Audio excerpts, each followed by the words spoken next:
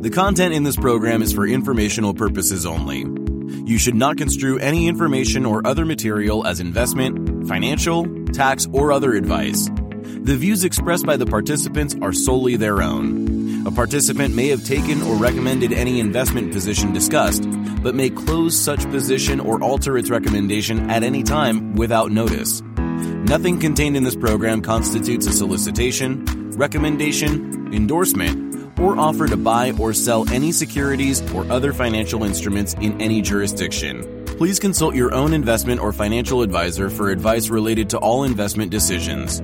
Don't forget to follow at Lead Lag Report on Twitter to join these conversations live, and check out the Lead Lag Report at www.leadlagreport.com. Use promo code podcast30 for 2 weeks free and 30% off to get access to award-winning research and anticipate stock market crashes, corrections, and bear markets.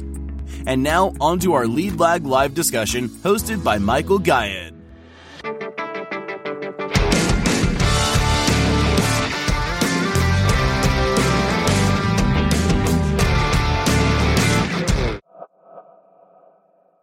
My name is Michael Guyad, publisher of the Lead Lag Report.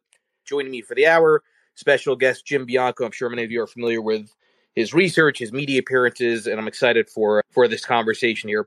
All right, so Jim, I don't want to bury the lead. You put a tweet out, I'll share it in the space, around the link of oil to recessions. And when I put the tweet out for the space, it got a tremendous amount of engagement, number of likes and retweets. So I want you to first lay out the history of oil shocks when it comes to economic contractions, and then talk about where we are today. Yeah, so oil energy is a critical part of the U.S. economy. And the history of oil has been that we have supply shocks, regularly over our last 50 or 60-year history, whether it was the Arab oil embargo of the 1970s, or it was the Gulf War in 1990, or it was Libya in 2011. We've had, or a number of hurricanes that come in and break oil infrastructure in the Gulf coasts. We've had a number of oil shocks. And every time we've had an oil shock, like we're having now, and I should point out to everybody, just so we're on the same page, the largest oil producer in the world today by country is the United States, at around 13 or 14 million barrels a day. Number two is Russia at around 11 or 12 million barrels a day. And number three is Saudi Arabia at a little under 10.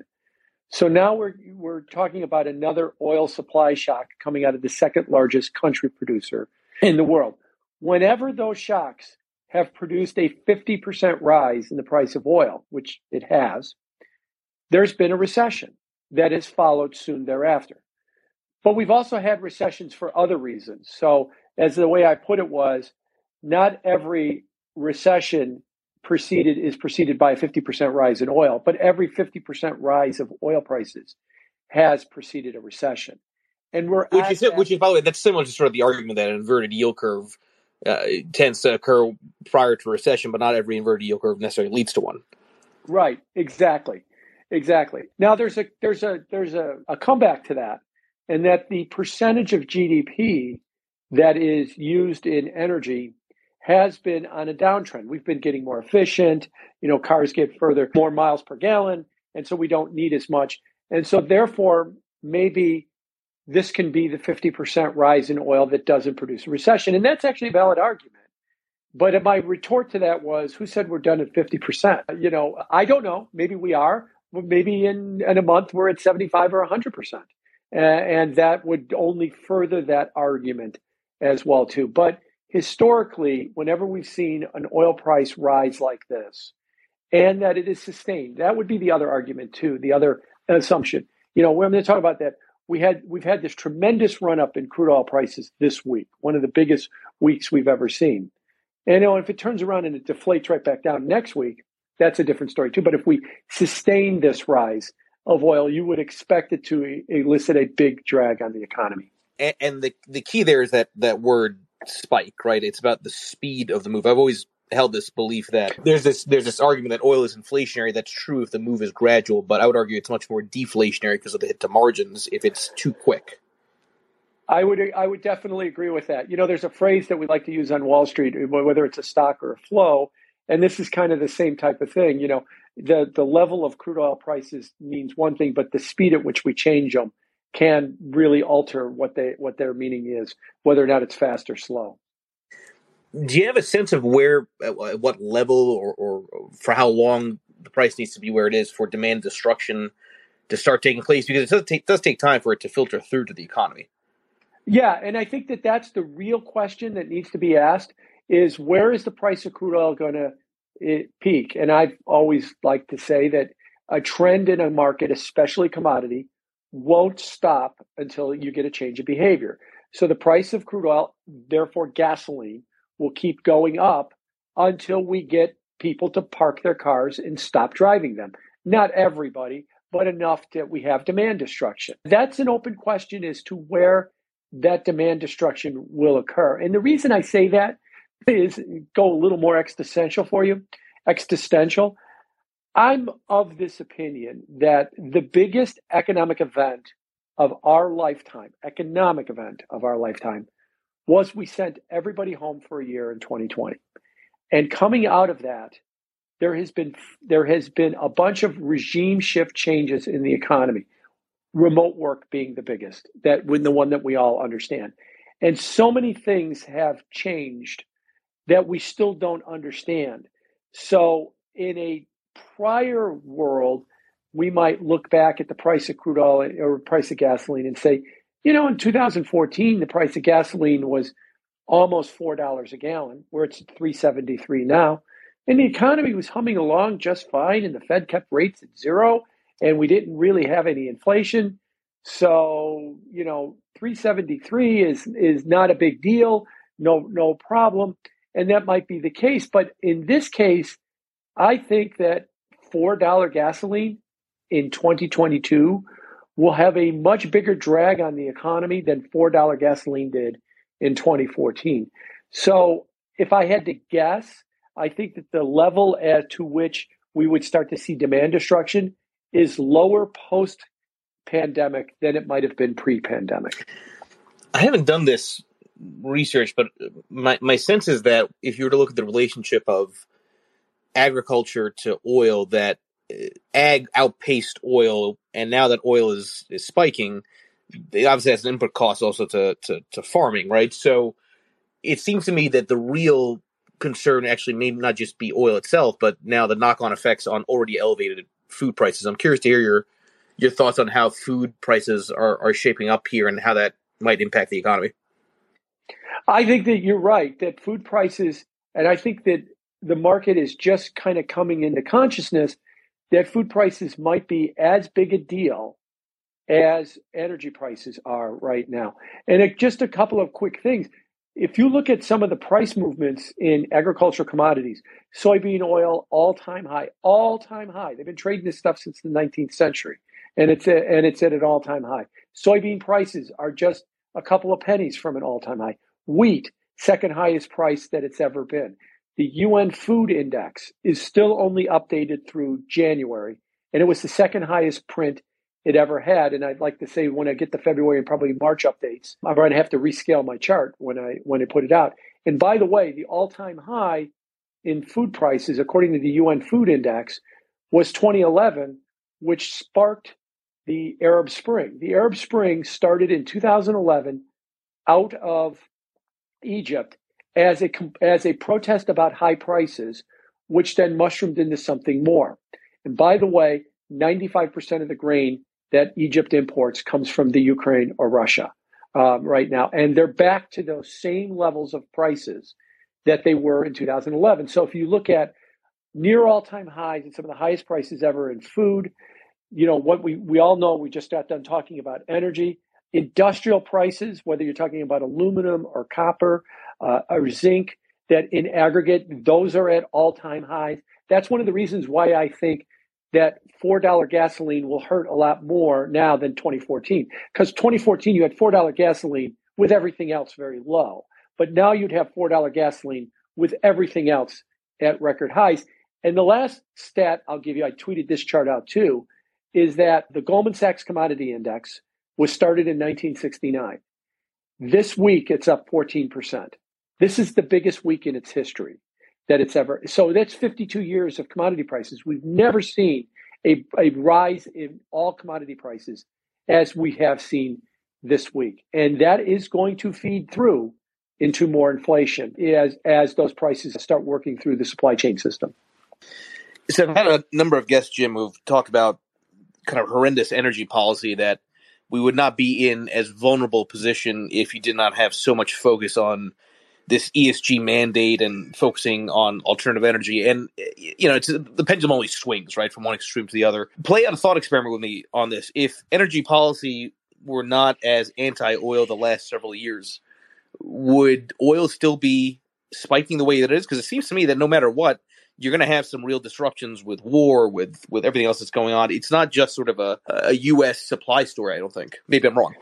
No, you're right that policy has been insane. And the problem is that in the West, because of environmental concerns, ESG concerns, we do push back on energy exploration, energy production in the United States. And let me throw Canada in there too. I mean, we could be multiples of what the Middle East is producing in the United States and Canada if we elected to be that. We don't. You want an example of how insane our energy policy is? We haven't built a new refinery since the 1970s. Now, we've added on to existing refineries. And in the last 10 years, we've had this big boom of fracking and shale oil.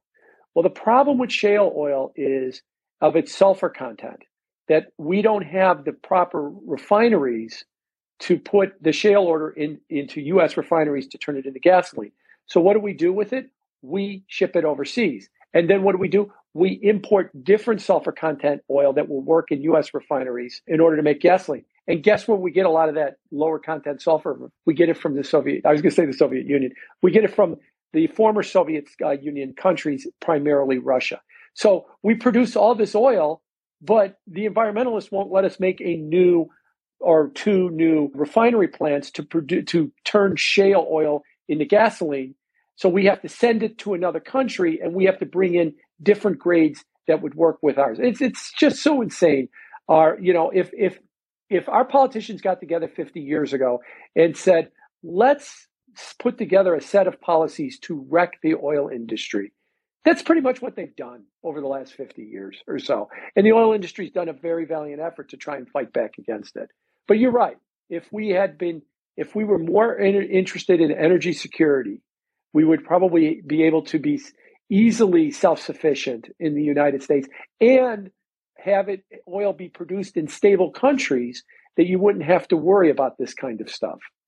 All right, so just to be devil's advocate on that, because there's a line you have to walk with that, right? Because for alternative energy, to have a diversified source of energy, right, you've got to have oil prices be elevated enough to make the production of alternative energy more focused and more economical and all this, right? So it seems to me that you have to kind of walk this fine balance between having ample oil, ample energy in safe countries like you mentioned, but also having diversification, right? But you can't get the diversification through alternative energy unless oil prices are on average fairly elevated. So I talk through that, because I think that's sort of, I feel like the alternative energy crowd and the oil crowd are talking past each other. They both kind of arguably need each other to some extent. Yeah, I mean, basically the way you explained it, are we saying that alternative energy is uneconomic unless we drive the price of oil up to make it economic? But I think that's largely true. I mean, you correct me if I'm wrong, but I think there's a large argument for that. Yeah. Yes, and as far as the alternative energy crowd goes, look, there's lots of different energy needs for lots of different reasons. There's energy needs that we need to power our cars. There's energy needs we need to heat spaces. There's energy needs that we need to make electricity. There's energy needs all over the place that we have that we could use alternative sources of energy to do other things as well too. Electric cars might be a great example of that. We're all big in electric cars. They have no emissions. That's nice, but where are we making the power to power these cars? In dirty electrical plants, because we're all against building the cleanest form of energy, which is nuclear, because there's no there's no emissions from nuclear. I know unless there's a meltdown, but there's only been one meltdown of any consequence, and that was actually in the Ukraine, which is Chernobyl. But there hasn't been any other one since the invention of nuclear energy in the 1940s. But is it fair to say that a lot of this policy, we're directing it as being horrendous in the U.S., but I have to presume it's far worse when it comes to Europe, right? I mean, they're in much worse shape than we are. Oh, yes. Because they've, if you want to talk about Germany and talk about Europe, they've made a big push to be green. And in a lot of ways, the push to be green is a bit of an arrogance by the West. We're going to be green. We are not going to have this stuff produced in our country. We'll get it from somewhere else, Russia, where they're not green, but we could virtue signal that we're green here. So now you've made yourself dependent on Russia. They are closing or mothballing their nuclear power plants. Okay, they still need electricity. Where do they get it from? Natural gas. They make their electricity through natural gas, and that's why they get their natural gas from Russia. And now they're afraid, terrified, to cut off the natural gas supply. And, talking about ESG, I don't know if you saw this Bloomberg story that came out 2 days ago, that a lot of the ESG in Europe is now thinking about arms manufacturers, exempting them from ESG. So last week, arms manufacturers were a terrible thing according to ESG investing. But this week, circumstances have changed, and now we're going to open it up, and that ESG investors can now buy arms manufacturers. So, I mean, this is the problem with highly political things like ESG. And I mean, I could rail on that forever. The other big problem I have with ESG is it's all E, right? It's all energy. Where is the social and governance parts of it, the S and the G? Why don't we ban China if we're talking about social and governance under ESG? Never even comes up as far as the discussion. All it is about energy. It's all ESG is. We'll be back after a quick break. Hello, listeners. Michael Guyot here from Lead Lag Live. Are you ready to take a deep dive into market trends, risk management, and investment strategies? Then you need the Lead Lag Report. Our in-depth analysis helps you understand the financial markets like never before. And guess what? We're giving you a chance to experience it at a discounted rate. Visit theleadlag.report/leadlaglive and get an exclusive 30% off on your subscription. Don't miss out. Level up your investment game with the Lead Lag Report. And now, back to our discussion. All right, so let's play it out. So oil stays elevated, keeps going higher, stays that way for some time. There's demand destruction. The Fed presumably then starts reversing course, but it seems to me that if the Fed's response is to do then another round of QE, another drop in rates once they've already risen, that would only accentuate oil's move higher, right? It seems to me that if you have an oil price-driven recession, there's really not much the Fed can do to counter it. Disagree. Let me disagree with you in this respect. We have an inflation problem for the first time in 40 years. Part of that inflation problem is a supply chain constraint, but important to note, every inflation problem has a supply chain component to it. Arthur Burns in the 1970s was reluctant to raise rates because it was an Arab oil embargo, and the Fed can't do anything about an Arab oil embargo, so why are we going to raise rates? Ultimately, what has happened to cause an inflation problem is your economy's out of balance.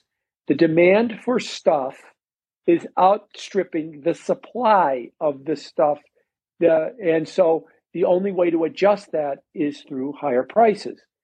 The Fed has the ability to raise rates in order to address that. Now, that's a fancy way of saying if the Fed is going to raise rates to deal with an inflation problem, the goal of that is to make portfolio managers' lives miserable.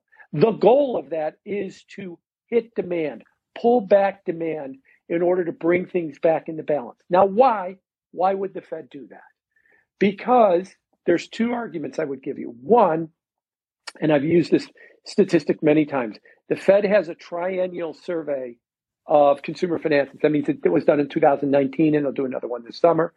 And in 2019, they said, and it made a lot of news at the time, 40% of the public has less than $1,000 of savings and they rent. Those people are crushed by higher prices. They get less at the grocery store, less at the pump, less at the store because of rising prices. Now, everybody that is not in that category owns a home, has some financial assets, and we look around and we say, I see that everything I'm paying for is more expensive, but the stock market, the S&P was up 29% last year. Case-Shiller says that home prices were up 18% last year. I'm better off now than I was January of 21. 40% of the public is demonstrably worse off than they were in January of 21. They are unbelievably upset about this. This is why the president's approval rating is tanking, Congress's approval rating is tanking, the University of Michigan consumer confidence numbers are at recessionary levels right now. Richard Curtin, who runs that survey, has stated that it's all about inflation. And the public knows the congressmen and politicians know it's all about inflation. So, Jay, you got a choice. 40% of the public is getting crushed here because of higher prices. You're going to do something for them? Well, raise rates, slow demand, bring that back into balance. But 10% of the public here is going to be pissed off that their SPYs are going to go down. You can't help both of them, Jay. You got to pick one. And the one I think he's going to pick is going to be the 40%. Or, as I've argued, the Fed's priority has changed. And I'll say this strongly to get my point across. We don't need to talk about growth anymore. We don't need to talk about earnings anymore. We need to talk about prices. That's all it is. The Fed is going to start raising rates. And when are they going to stop? When prices come down. That's exactly what Volcker did in the late 1970s. And I think the Fed is going to be under that kind of pressure. And the Fed is under that kind of pressure. Can I just throw out two other quick things, and I'll take questions or pushback on this. Jay Powell is speaking. I'm looking at my TV right now as we talk. And yesterday when he was speaking, he was Jay Powell, and it said Chairman pro tempore. And what that means is he's the temporary Federal Reserve Chairman. His term expired January 31st. He was nominated by the president, but the Senate has not confirmed him through a vote. And they're nowhere near converting him through a vote anytime soon. Fed rules say if the new guy is not confirmed by January 31st, the end of the old guy's term, the old guy stays until the new guy gets confirmed. In this case, the old guy and the new guy are the same guy, Jay Powell. So Jay has the Senate hanging over his head. At any moment, if he displeasures the Senate, they could just march right down to the Senate floor and vote him out tomorrow, this afternoon, if that's what they wanted to do. The Fed is more politicized now than it's ever been. And what did, on NPR last night, the head of the Council of Economic Advisors was interviewed and asked about inflation. And their answer was, it's the responsibility of the Federal Reserve. Jay, the Democrat Party is being crushed because of inflation, and they're going to get slaughtered in November. Now, if inflation falls, that might not save them, but without an inflation fall, they have no choice. Jay, it's your job to bring inflation down. And if you don't, we still have to vote on your confirmation. They're in an awful position right now, the Fed. And that's why I think they've got no choice but to get aggressive and hike and hike and hike. And if the 10% that own stocks scream and scream and scream, hey, you're well off and richly educated, you're just going to have to deal with it because the 40% are beside themselves and how angry they are about inflation.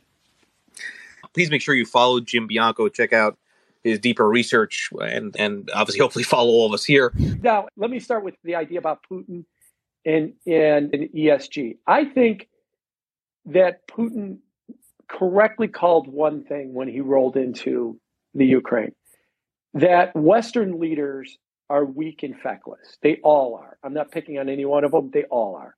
And that they would... Can I get an amen from everybody? Because that's... Continue, please. Yeah. Yeah. And so he thought that they would stomp their feet and bloviate and then put on a bunch of nothing sanctions, and this would eventually just dissipate and go away. And last Thursday, when they announced all their sanctions highlighted by President Biden, that's exactly what we got. But what Putin and I would say those weak, feckless Western leaders also didn't anticipate is the world is run by world opinion through social media. And that everything changed when Zelensky said, I don't need a ride, I need ammunition. And that the world opinion galvanized in favor of doing more for Ukraine. And you saw it with the protests over the weekend, and then with the disconnecting at SWIFT, and we see moving forward. And then Apple comes out and says that they're going to stop doing business in Russia. Yeah, it's very small. It's more virtue signaling, but at least they said it. BP is leaving. Shell is leaving. And then yesterday, the one industry that is not really doing voluntary restrictions has been financial services. But we started getting the beginnings of that with MSCI removing Russia from their emerging market index, and FTSE Russell and S&P Dow start doing that as well too. So what we've seen is the public is demanding more and more be done. Now, if you take that to its next step, I mentioned about let's rethink the arms manufacturers for ESG. I think that we're going to have a question about E in the ESG. And I've always asked the question, can Exxon ever do something that would make them eligible for an ESG portfolio? Conversely, how much worse does Facebook have to act to ever get tossed out of an ESG? Because they're pretty bad on the S and the G when it comes to Facebook. But yet we never, ever consider, let's throw Facebook out of a portfolio because of ESG. But, Exxon could, they jump through hoops and they try to become ESG eligible, but they're in the energy business. So yeah, I mean, it's the energy business. So you're telling me that they could never ever be in it? And I think that they're starting to become a rethink about ESG, about, maybe there is criteria that energy companies can qualify. And maybe there is criteria that, woke tech companies can get kicked out if they misbehave. And so I think that there is, we're starting to think about it in both of those directions. I don't know, Michael, you got a thought about it? Yeah, I mean, I think the pain has to be longer lasting, and you'd probably have to have, that seems to be the clearest way to get the Republicans in power, right? It's just, it ends up being extended pain there, and then the Republicans come in and they just counter any kind of ESG mandates and roll back things. I mean, it's certainly possible, but I guess the point is it wouldn't be fast enough, regardless, right? In terms of the speed of that. Yes, that's true. If we're talking about reversing ESG to allow more energy investment, okay, that's a 5-year fix. It's right. Not a 10-year fix. It's good. It's better than not doing it. But if the answer is, will that help us get the Russians out of the Ukraine and resolve this crisis? No, it can't, because we don't want to wait 5 years to resolve this crisis. Yeah, I hear what you're saying, and I think that part of that also could be something that I was talking about a minute ago, that we're not waiting for governments to decide sanctions. That companies are basically, and maybe the NASDAQ being one example of that, are basically taking it upon themselves to either distance themselves or self-sanction Russia in ways. And that's why this is becoming so much bigger than just waiting for Brussels and Washington to tell us what they're going to do. 70%, by the way, I'll give you a statistic that comes from Aspect Energy that was a BBC story that I read yesterday. 70% of Russian energy is not being delivered. That oil companies are not bidding on their product, even though they're offering it for as less of up to $20 below. They're not being up. Now, the Germans are worried about an oil embargo and what that would mean for Germany. There is an effective oil embargo right now because of that. So when you start looking at what the NASDAQ might be doing with these securities and stuff, companies are stepping up left and right and deciding to do less with Russia, self-imposed restrictions on Russia. Now, there's one giant exception to that list: banking. Banking has not stepped up and done anything voluntarily to pull back from doing business with Russia. In fact, Jamie Dimon went out as far on Tuesday and said, oh, yeah, but if you disconnect them from SWIFT, there's ways around it. And he said bad actors will find ways around it. And I think what he meant was JP Morgan will find ways around it. JP Morgan JP Morgan wants you government to put on restrictions so we can get 38 lawyers to figure out how to work around those restrictions, where everybody else seems to be saying, including BP, let's just walk away from them right now. Let's just walk away, and they're not ready to do that. Banking isn't. They're the one exception. So I think what you're seeing with the NASDAQ is part of that voluntary decision that people are making. And again, weak leaders, world opinion is driven by Twitter.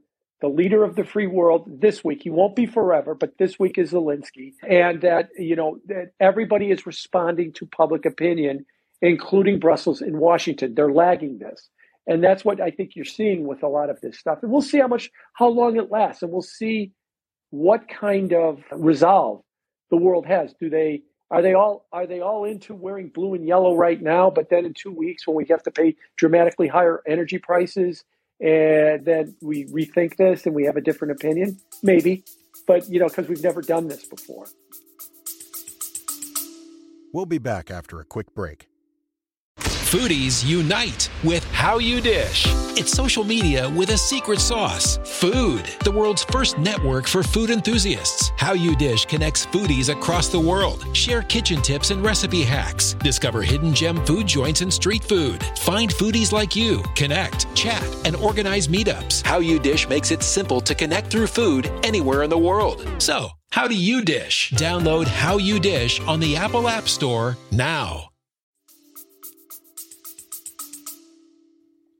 By the way, I will say real quick, it is interesting that I know there's an assumption that you will not have boots on the ground, the U.S. will not get involved, but the cynic in me says that most wars that America gets involved in some way, shape, or form are tied to oil. More of a maybe side note to talk about. Yeah, so on your first question about GDP, so Atlanta Fed has what's called the GDP Now forecast, and that's a GDP tracker. I like to use the analogy that it's like me taking your time in a marathon at 10 miles and figuring out what your pace was and then projecting from after 10 miles what you're going to finish the race at. So that's kind of what it does. They're projecting first quarter at 0 right now. Now, maybe that's off, and maybe the data will come in, tomorrow's payroll number might be a little bit stronger than people think or not, and that could adjust it. But we're probably looking at a very, very low real growth number. And at the same time, very high inflation. And that brings us to the S word that no one wants to talk about, and that's stagflation as well. So, yeah, I could definitely see in the second and third quarter that you could potentially continue that slow growth. Whether or not it dips below 0 remains to be seen. We have to see how much more damage we wind up doing. To your point about fiscal stimulus, as I mentioned before, we only have 49 Democrat senators right now till Lujan comes back, and Sinema and Manchin will never vote for it, and no Republican will vote for fiscal stimulus, even if they think it's a good idea, because they know politically they can just keep pounding the Democrats with the reason we're in this position is your last set of fiscal stimulus. So maybe if the Republicans become the majority, they might reconsider that, but that's a year away. That's a year away, and that's a maybe as well, too. So, yeah, I could definitely see that real growth will continue to be slower. And getting back to my earlier comments, if the Fed pivots and says our priority is inflation and they have to just keep hiking into that slowness, you'll see the yield curve invert, and it'll probably continue to worsen. Now, I don't want to go too far off on the bearish deep end, and try and, be alarmist, but there's a lot of things that are working against this market right now. Yeah, so a quick word on that. I found this to be very rare that we see this. As of yesterday's close, the market had 6 hikes priced in for this year. First five meetings, 1 hike each meeting. 1 hike being 25 basis points, and then a 6th one. Yet about 100% of people that offer an opinion about rate hikes think that they're going to come in less. And I want to emphasize what I said before, because everybody's thinking about growth. I think the reason that the market's got 6 rate hikes priced in, and everybody goes, well, they're not going to do that, is that the short-term debt traders, we're talking about Fed funds traders, T-bill traders, repo traders, those types of traders that are pricing this stuff in, I think they get it. and that it's about prices. And when the Fed starts raising rates and they start hiking and hiking, I'm of the opinion they're going to go 6, if not 7. And why? Because they're going to be looking at the CPI report to decide when to stop. They're not going to be looking at the GDP report to decide when to stop. I think that, and yes, I am saying that they're going to make a mistake. And I'm saying that they have no choice but to make that mistake because they've put themselves so far behind the 8 ball. I think if the Fed were to raise rates 3 times, GDP was to waver, and then they were to say, well, we can't raise rates anymore, and inflation stays 6, 7, 8%, I think that we'd have, you think it's bad now in this country, we'd have near revolution in this country. We forget how upset this country was in the 70s about inflation. We forget the protests and the fights. We forget, that a crazy guy with a shotgun broke into the Fed in December of 81 and wanted to take the FOMC hostage. Yes, this happened. And wanted to take the FOMC hostage and make them lower interest rates and put them on trial for treason. And he was stopped by security before anybody was hurt. We forget how you think a bear market's bad. Inflation, 10% inflation is far worse. And we forgot how bad that was. And that's why I think ultimately we're going to relearn that and why the Fed is going to have to deal with prices first, second, and third. So, yeah, I think that the numbers will be weak, but I don't think the Fed can do anything about it until prices come down. Now, they could break the economy. We could have a recession. That could kill demand. That'll bring down prices. And then they could start easing all over again. But that might be what it might have to take in order to get them to stop raising rates. But yeah, I think you're right that what they've been doing is they've been trying to buy carbon offsets or renewables or alternate energy companies to try and get the left off their back, and try and try and get on the good graces of ESG investors. And maybe what's happened in the last week and will happen moving forward is there's a rethink about energy security. And if there is a rethink about energy security, we turn to them and say, start increasing production in stable places, that we don't have to worry about getting our energy from those stable places.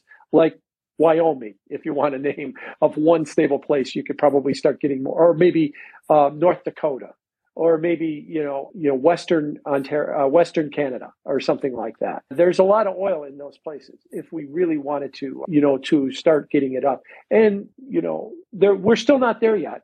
The administration is still not talking about easing off on leases, maybe easing off on letting us build more pipelines to move the oil around yet. But let's give it a couple of more weeks and let's see what happens. Okay, so Jim, you sent me this. It's an interesting way to frame it, and I want you to kind of expand on this idea that money has been weaponized. You mentioned between Canadian truckers and Russia, that's not going to be undone, and that weaponization is the best commercial for crypto one could have possibly designed. Now, I'm of the opinion that the Coinbase QR code commercial was the best commercial for crypto, but tease that out a bit as far as this argument that money is now weaponized, and what are the implications? I actually was pretty fond of the Larry David commercial too. But, yeah. So let me give you 4 real quick events. Late January, Hayden Adams is the creator of Uniswap, which is the largest decentralized exchange. He tweeted out that without warning or reason, Chase closed his bank account, sent him a check for all the money in his bank account and said, go find another bank.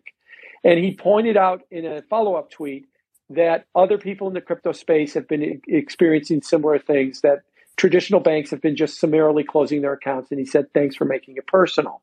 So it looks like that the traditional banking system is looking at startups that they think might threaten them and just stopping doing business with them. So all of a sudden, the reliability of your money in a TradFi account is only as good as you just not doing anything to badmouth a bank or try and take them on in competition. Second quick thing, the truckers raised money from GoFundMe, $9 million, beginning of February, exactly a month ago. The Canadian government put pressure on GoFundMe. GoFundMe made an announcement that the Canadian truckers are bad, so we're going to close their account. Okay. And then they made this unbelievable announcement of GoFundMe. You have to figure out how to request a refund for your donation. If you don't request a refund for your donation, we, GoFundMe, will take your money and donate it to a charity of our choice. They effectively were going to steal their money. And they were probably going to send it to Black Lives Matters or whatever they think that was important to them as well. Then under social media pressure, they backed off, and then they voluntarily sent all the money back to the truckers. Third thing, the Emergencies Act in Canada, where they went after the money of all of where they froze the bank accounts of all of the protesters without due process. And they said there was this thing, I don't know, Michael, if you've ever heard of it, it's called a retroactive law. So if you in late January gave the truckers a donation and it was perfectly legal, well, under the Emergencies Act, now retroactively that's illegal, and we're going to freeze your bank account. You're not just going to punish you, we're going to freeze your bank account without due process. And then fourth was what we did to Russia. And I think if you sum it all up, people have got to come to the conclusion that everybody that's listening to us on Twitter Spaces, me and Michael included, all of our net worths are zero. All of our money is held by our financial institutions. It is their money.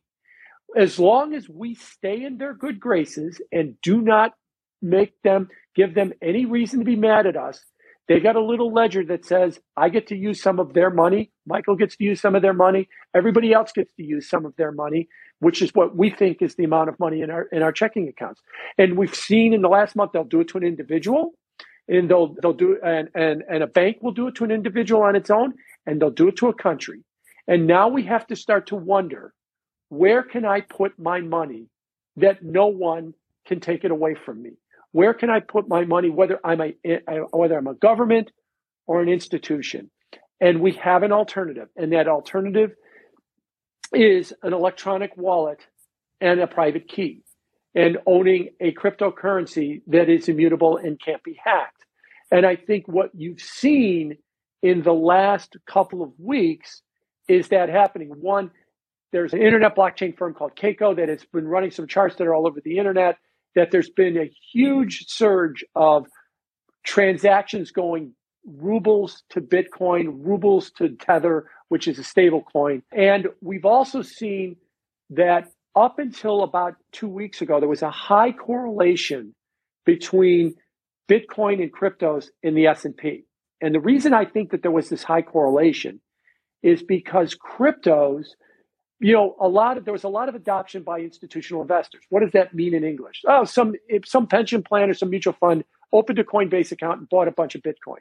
Okay, well, how are they going to decide how to value it and what they're going to do with it? They treat it like a technology. They treat it like it's another version of the ARK Innovation Fund.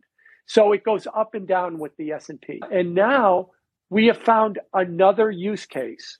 And that correlation between the traditional stock, the S&P, and Bitcoin is starting to fray. And I'm careful with those words, starting to fray. I don't want to say it's broken. Maybe it reconnects, next week or the week after, but at least it's starting to fray. And I think it all comes back to, we've weaponized money. Money is your bank account, and my bank account is the new form of canceling. Whether that's me, you, or Russia. We are canceling now. It's one thing to throw you off of Facebook if you misbehave, or throw you off of Twitter if you misbehave. Now, if you misbehave, we're going to take your money away from you. And that is very, very unsettling. And what do I do to protect myself? And that's where cryptocurrencies are coming in. And since we've weaponized money like that, we're going to have to start thinking about money being weaponized. And I think that's going to lower the overall valuation of money as that realization comes in. Depends on how much we've weaponized it as to how much we're going to lower it. Yeah, so a couple of things about that. Maybe people listening might say, I think the truckers were bad. I think that Putin was bad. And I think that what the Canadian government did to the truckers, or what we did to Putin was justified. Okay, fine. Let's just say that it was. But what do we know about when you give government, and this is every government all the time, if you give them these kind of powers, eventually what happens? They abuse it. They will abuse it eventually. Maybe all powers, look, the Patriot Act from 20 years ago, it's the Patriot Act has been abused over the last 20 years as well, too. And so you might think that these were justified things, but eventually over time, they are going to get abused. Now, to your point about T+1, T+3, I've always railed about whenever I hear regulators say that they're worried of cryptocurrencies because of financial stability. Let me interpret that. They're worried that the current financial system sucks and can't be trusted, and that this new thing that is a better anti-fragile system could actually break the crappy system that we have right now. So instead of fixing the crappy system that we have right now, let's rein in the better idea. It seems to be what regulators are trying to say. And that's not to say that crypto doesn't have problems, but the current system has an enormous number of problems with it. And yet all we ever do is anybody who attempts to improve upon it, and that's what I think crypto and DeFi is trying to do, is we say, oh no, you might make the lousy system that we use now even worse, so you can't make it better, if you follow what I'm saying. So I agree with you that if the next time a regulator says we have to be careful of financial stability issues around crypto, fix your damn system and leave crypto alone is basically the answer that I try to give them, but they don't want to hear that. For this joint, please again, make sure you follow Jim Bianco, check out his research. Jim, I really do appreciate you spending the hour. Thank you, everybody. Okay, thank you, guys. The content in this program is for informational purposes only. You should not construe any information or other material as investment, financial, tax, or other advice. The views expressed by the participants are solely their own. A participant may have taken or recommended any investment position discussed, but may close such position or alter its recommendation at any time without notice. Nothing contained in this program constitutes a solicitation, recommendation, endorsement, or offer to buy or sell any securities or other financial instruments in any jurisdiction. Please consult your own investment or financial advisor for advice related to all investment decisions. Don't forget to follow at Lead Lag Report on X, Instagram, Threads, and YouTube, and check out the Lead Lag Report at www.leadlagreport.com. Use promo code podcast30 for 2 weeks free and 30% off to get access to award-winning research and anticipate stock market crashes, corrections, and bear markets.